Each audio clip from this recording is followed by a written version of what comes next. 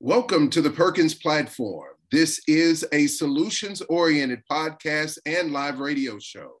Each podcast, we dedicate just about 30 minutes to explore topics of interest for leaders and professionals in education and a variety of other disciplines. And this is your host, Brian Perkins. So today we have with us a dynamic speaker and proven transformational leader and educator who is a former award-winning teacher in the inner city of Chicago, a school leader recognized all over, and currently a superintendent. So I'd like to welcome today PJ Caposey. Welcome, PJ. Thank you so much for having me, Brian. How you doing? I'm doing well and glad to have you. You know, as I told you before we even got started, a lot of what you said and written about, for those of you listening in, don't know, PJ is a best-selling author. He's written 8 books, and for a lot of publishers, we're really privileged to have him with us today. He's been featured in the Washington Post, NPR, just to name a few. And so I'm glad, and thank you, PJ, again for taking time to come and share with our listeners. As you know, are mostly leaders in education, but also a variety of disciplines. So I really thought that you'd be great to have on for people to hear from you and some of the things that you've said. And I've heard you speak. I've read some of your work, and I'm really impressed by the things that you talk about, particularly with school leaders, being able to build what you call and describe as a realistic optimism in their organizations. I believe now, if not more than ever before, this particular skill set is crucially important and, dare I say, imperative for leaders, given what we just went through. And I'm speaking about it in the past tense intentionally, because I want, as much as anybody else, I want this behind us. But I just really believe that it's important that leaders are able to build a sense of optimism. And so I'd like to start first. Tell us a little bit, like how you got here, because I think it's really important for people to understand where you started, as a teacher, and then the kinds of things that you saw and that really motivated you and pushed you to be the leader you are today first. Because I know from my students, I hear a lot that I think they have in common with your story. So let's start first with your story, where you started and where you are now. Yeah, so I guess the origin of it is trying to decide what I wanted to do with my life. And for me, school was always cool. Like I enjoyed it, but it wasn't like anything that defined me. Like I was a good student and I was involved, but I hadn't really thought of going into education as my life's journey or my life's calling. When I was 17 years old, I was diagnosed with cancer. And I went from a kid that, and I joke when we talk about diversity, equity, inclusion, they're like, I got hit with every stick of the privilege tree. Like I have every ounce of that. And it was the first time in my life I really needed support. And all of a sudden I had teachers just kind of pick me up and carry me. And at that moment I said, wow, this is what I want to do. What they just did for me is what I want to do. And so coming from an upper middle class kind of privileged family, I kind of thought about, like, if this is what it did for me, what could I do if I went and tried to support in some traditionally underserved areas? So the entirety of my teaching career was in Chicago public schools, which I loved, but it's also a great place to be from. Like there's some elements of what you learn there and you can take forward. And after teaching there and starting a family and wanting to settle down a little bit, I moved into administration and I went into Rockford Public Schools, which at the time was the second largest urban school system in the state of Illinois. Sure. Familiar with Rockford. Yep. So I started there as an AP, and in about 2 years, I decided I was going to, try to get back home to the suburbs and try to figure out my life. On my journey to back home, there was every time I drove past a sign that said Oregon, Illinois. I'd never been there, never seen it, never thought of it. And then when I was looking for jobs, they had a principal job open, and I was 27 years old, so I probably wasn't ready. But my principal encouraged me at the time. And so I put my name in the hat and was lucky enough to get selected. Later, it came to find out I was the second choice, but I was a cheap candidate, so they went with me, which is humbling. And in my first year as a principal, I ended up turning over about 20% of my staff. So if you think about that in light of how schools typically operate, completely kind of abnormal. And what I did is I unintentionally, out of naivety and enthusiasm, kind of destroyed the culture and the climate of my building. And what I realized, I remember sitting very vividly, I was sitting on the park bench outside of our school one day, watching the kids just kind of hang out and file out. And like, nobody liked me in the building. Like, it was cold. Like, I'd walk down the hallway, doors would slam, like I swear, like an email would go out like the bears out of the cave, right? Like, and they would want to avoid me. I just kept remember thinking, like, I was 28 years old. Like, I got 35 years left of this. Oh, wow. Like, is this what I want to do for the next 35 years of my life? Do I want to be this guy? Yeah. And everything I had done was correct in a textbook, right? Like, I had made all the appropriate educational research-based decisions. Yep. In that moment, I realized I wasn't leading anything. I wasn't changing hearts, changing minds. And in that moment, I kind of realized, like, if I want to do this and I want to have fun with it, and I want to actually have sustained success, it's about people. And like in that moment, in that day, kind of everything shifted for me. And I had to figure out how to become a leader. And it's funny because I think, like, my entire life, people had said, oh, I won every leadership award in high school, right? And in college and all these things, everyone called me a leader. And all I did was I was able to get stuff done, but I wasn't leading anything. So kind of at the age of 28 or 29, I kind of figured out I needed to really learn what this leadership thing was if I was going to try to do it. And from there on, it's kind of propelled me. We were able to turn around that school in 3 years and go from the lowest performing in our county to one of the highest performing in the country, and then moved over to the neighboring district where I took over in chaos. I was the 5th soup in 3 calendar years. Wow. And so it was a low bar, right? Like, if I didn't, mismanage money or sexually harass anyone, I was doing a good job. So it was an easy bar. It was an easy bar to jump over. Sure.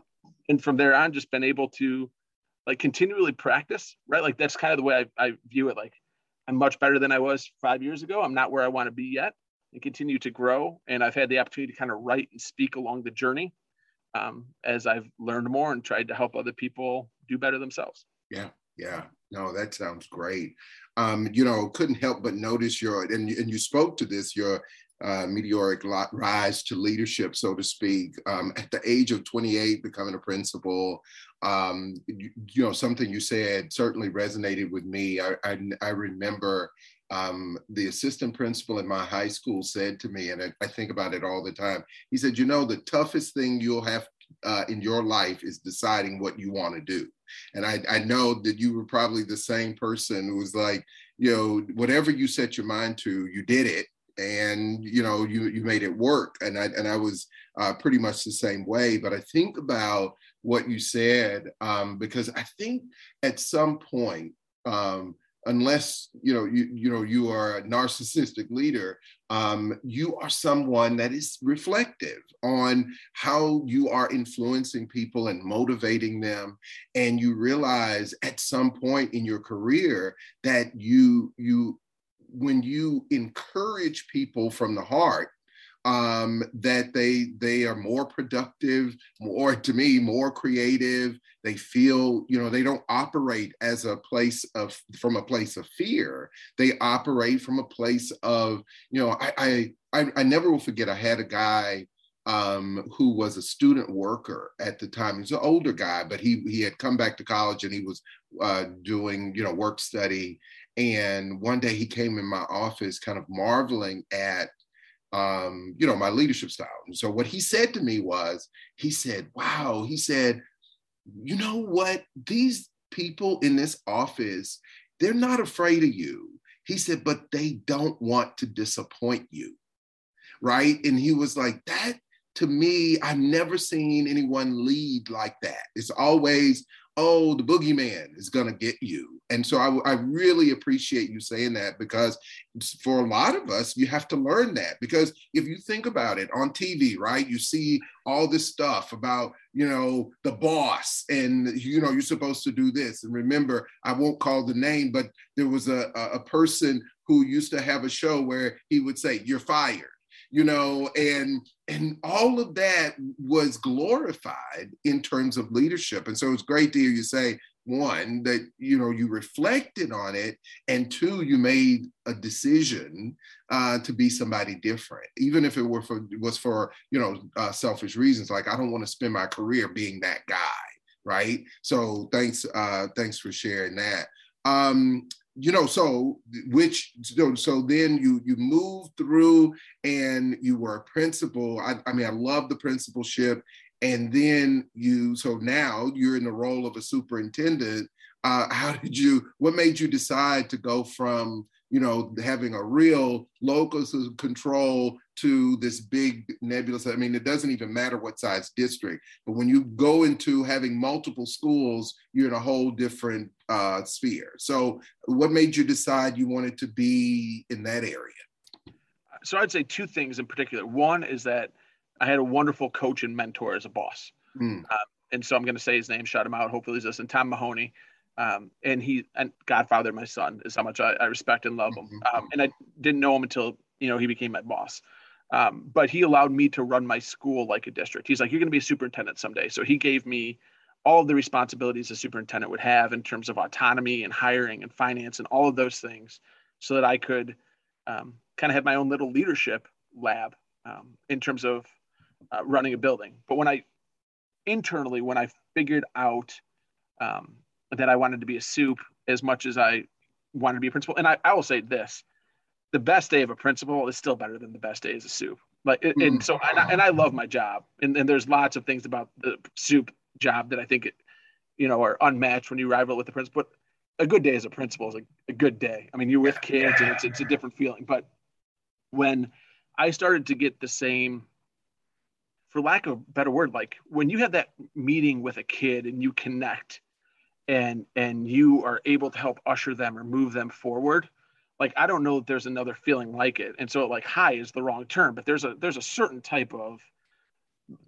vibe to that, right? Mm-hmm. And when I started to get those same vibes, when I'd have the difficult conversation with a teacher and help move them along in their career journey, or help them see themselves for better than they saw themselves for. And I started to have that same rush is probably the best word. When working with adults that I did kids, then I thought, okay, maybe it's time to scale it up and have more adults in my stead that I get to serve than just, running one building. Mm-hmm, mm-hmm.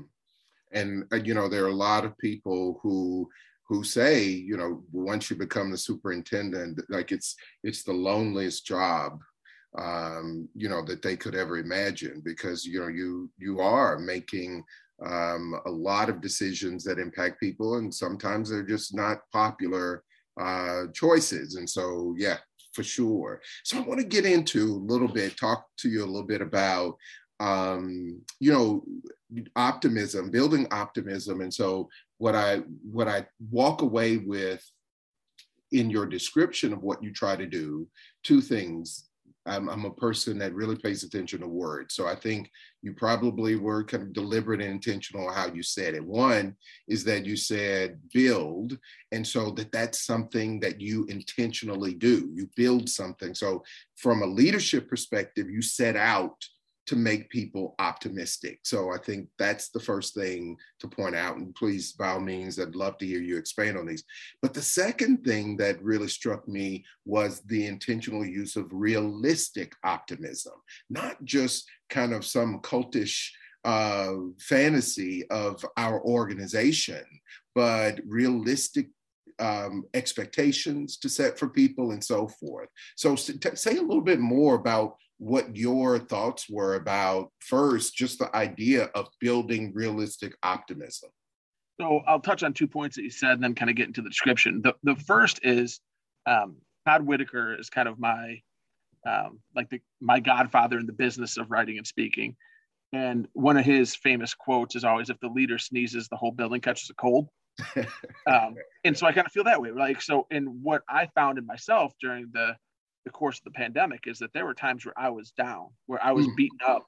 Sure. Illinois was a state where there was, I know this happened nationwide, but there was just kind of carte blanche legislation passed, but there's a lot of debate around masks in Illinois. Yeah. And so we were just getting crushed, and every day was a battle, right? And so I realized that I was not in a good place. And if I'm not in a good place, my people aren't in a good place. So So when I'm talking about building, a lot of it started with looking in the mirror and understanding that when I sneeze, the whole district catches a cold. So if I am not intentionally trying to see things for greater than they currently are, then how can I possibly expect anyone else to be going through in doing that same thing? And so for me, that's kind of the leadership philosophy that I carry with always, is that my job is to set kind of floors in terms of this is our minimum expected performance behavior, our culture, but never to set ceilings. And so when we talk about, the stereotypical bad boss, I think what they tend to do is see people for who they are. And I think, like, if I had a gift in education, I tend to see people for greater than they currently are, and try to help them see that along the way. The second thing is I love Twitter. Now, I love Twitter because I'm a sociology guy.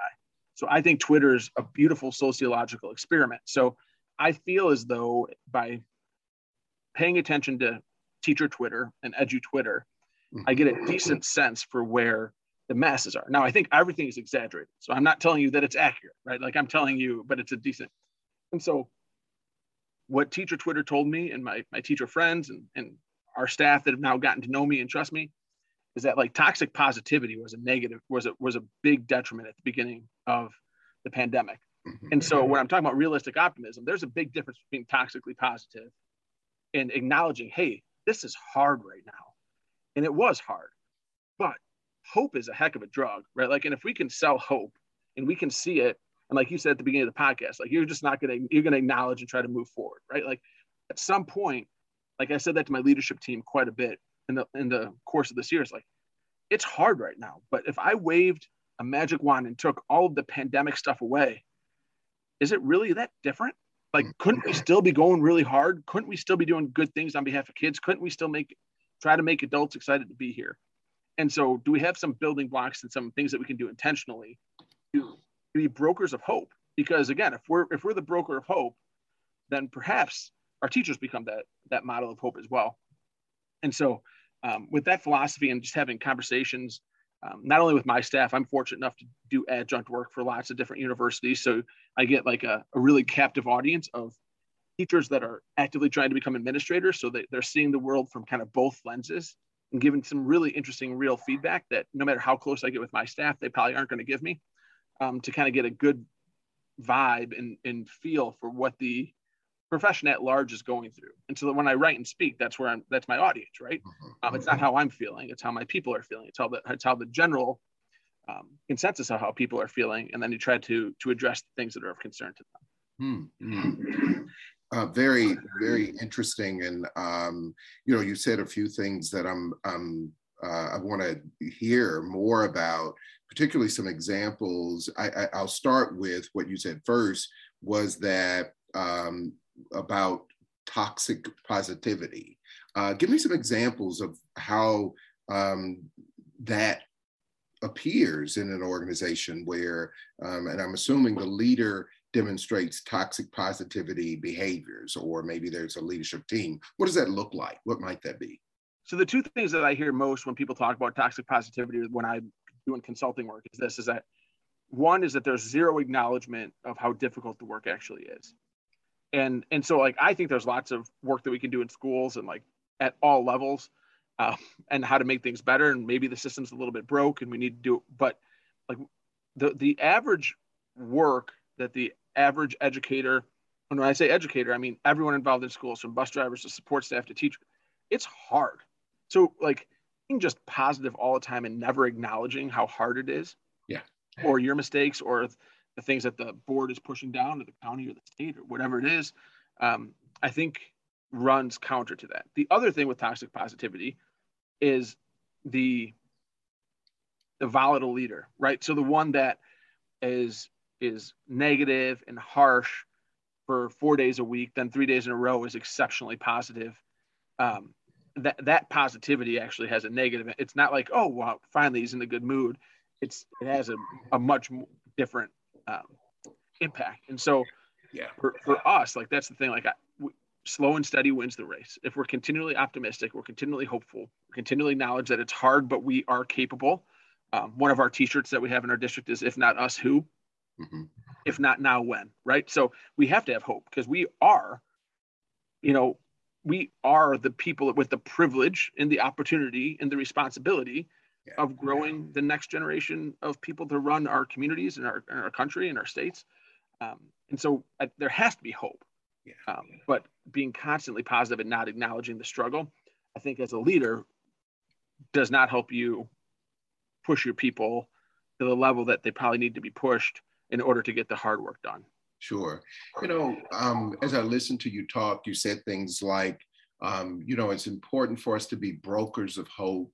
And, I've heard, and I've also, I've given keynotes and where I've said to people, what I want for you, particularly in leadership, though, is for you to have a irrational sense of hope. And I've had people say to me, oh, that was powerful. That's great. All the things you said, really motivate me. How? So, you say we must be brokers of hope. So tell me, what are the things that leaders, and I'm talking about at a variety of levels, but I'd like to hear at the school building level, but how do they do that? I mean, there are, and I what you've said, particularly around, as we say, going hard in the paint for kids and families anyway, in spite of all the things that are happening, being really aggressive to get good results. But when you say things like, we must be brokers of hope, how do we accomplish that? So for me, I look at the individual level, which I know is going to be counter to a lot of what we talk about in schools, right? Because we're talking about moving the needle for kids. Yeah. If we're talking about hope, to me, that's an individual manifestation of emotion, right? So when I'm talking about trying to work and build hope, I get reminded of the Simon Sinek quote, like, people don't get burnt out because of what they do. They get burnt out because they forget why they're doing it. Oh, yeah. Yeah. So for me, hope is helping people. Like, one of the things I say in almost every, I fit it in every keynote, regardless of what topic it's in, it's one of my go-to lines, is essentially that like nobody thinks back to the average teacher that they had growing up and said, I want to be like that. And nobody decided to go into this profession. I should say nobody. The vast minority of people went into this profession to be okay at it. People went in here to be game changers and to be life changers. And so for me, it's about, all right, how do I tap back into that? Because once people know that, hey, I believe you can be greater than you currently are. You might be stuck. You might be down. Let's work through it and let's figure out how. To me, that's where hope is born. So I can set realistic targets for them, and I can put data on the wall, and I can provide all the training and support that they need, which I think all matters. But to me, when I'm talking about being a broker of hope, it's at the individual level, which means I need to know my people, right? So this is the difference in me as a leader at 41 compared to a leader at 27. Sure. There was research that said, this is how you fix a school. I fixed the darn school, right? That's different than saying, hey, I've got 260 adults that I get the privilege to serve. If I can figure out with at least my 18 that are my direct reports, and I know them deeply and intimately, so that I can press the right buttons to move them forward every day, keep them optimistic, so that they can hit their 16, 18, 20 people. That's how we build collective hope. Yeah. So for me, I know a lot of people, when they talk about hope, they're going to talk about hey, we got to have these realistic goals. All of that's part of it, right? We can't do all this work at the individual level and then go No Child Left Behind and say 100% of kids are meeting standard next year, right? That's not going to do it. But for me, hope starts at the individual level and based on those types of relationships. Mm.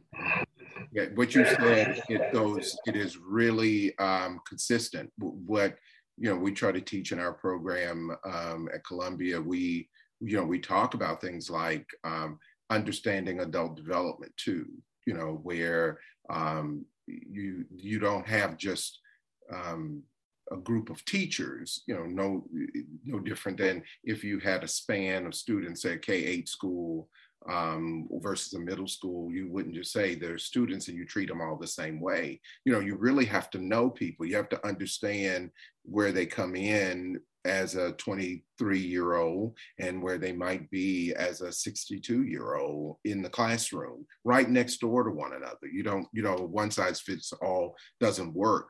But I think I do want to underline what you said about knowing them And there's so many things that I've tried to do with groups, and maybe some of them are leadership groups, and I try to impress upon them that I'm not saying that, come on, hang out, go have a beer with people if that's not your thing. But I am saying that, human beings are social creatures, and you have to understand that people have to trust you.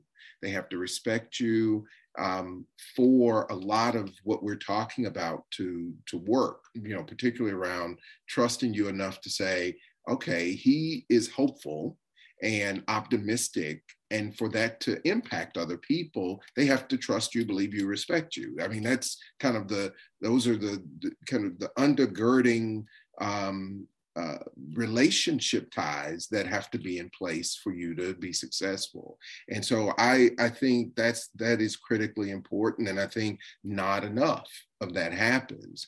Now, as a superintendent, just as an aside, do you find when you're saying things like you have to know your staff, do people come to you also and say, well, how do I do that? Because a lot of times people do think they know how to get to know people. And I know that previously, not in my current role, but previously at other universities, we didn't do that well in terms of showing people how you make connections as a leader. What advice do you have for leaders around, if that's just not your thing, how do you make it a part of your repertoire to make connections to people? Because you said it was very important. Yeah, so it's interesting. So I'm a dramatic introvert by nature, right? Like, so speaker that gets on stage in front of 2,000 people and loves it, but I don't want to, like, if I have to do a meet and greet afterwards or like a book signing, like, it's like terrifying to me, right? So the first thing I always say is, like, if we want to figure out how to make connections with other people, the first person you need to connect with is yourself.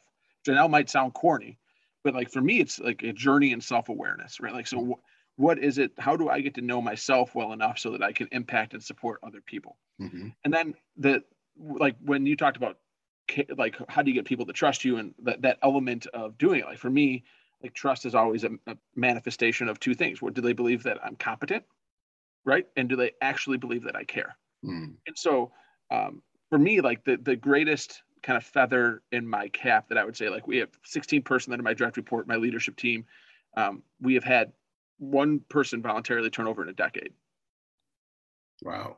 That's like, amazing. So, right. And I mean, and that person left for a significant raise, right? Like, so that was, we couldn't be competitive, right, in the marketplace. So, but good for them.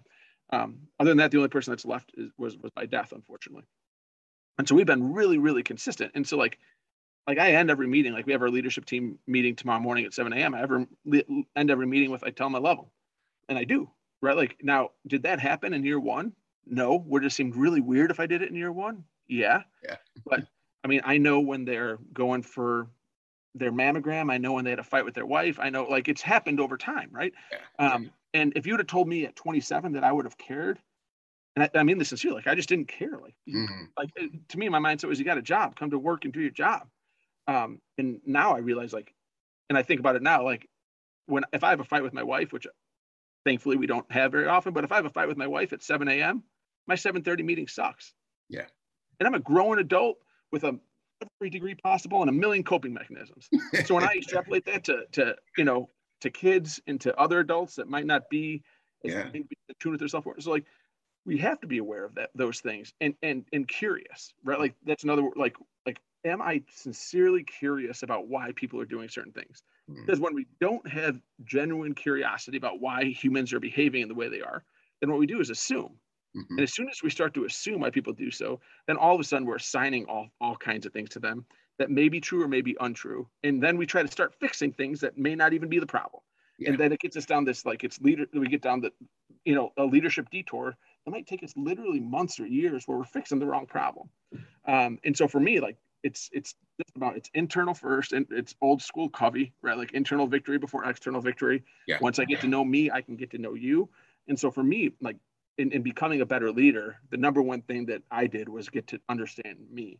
And that's a never ending journey. It's like an onion with 7,000 layers. Like, every time I think I understand myself, I find myself confused again. But if that's for me, then think about how much work we have to be doing with our people in order to support them, in order to motivate them, make sure that they believe that I care about them so that they can stay curious and serve their people.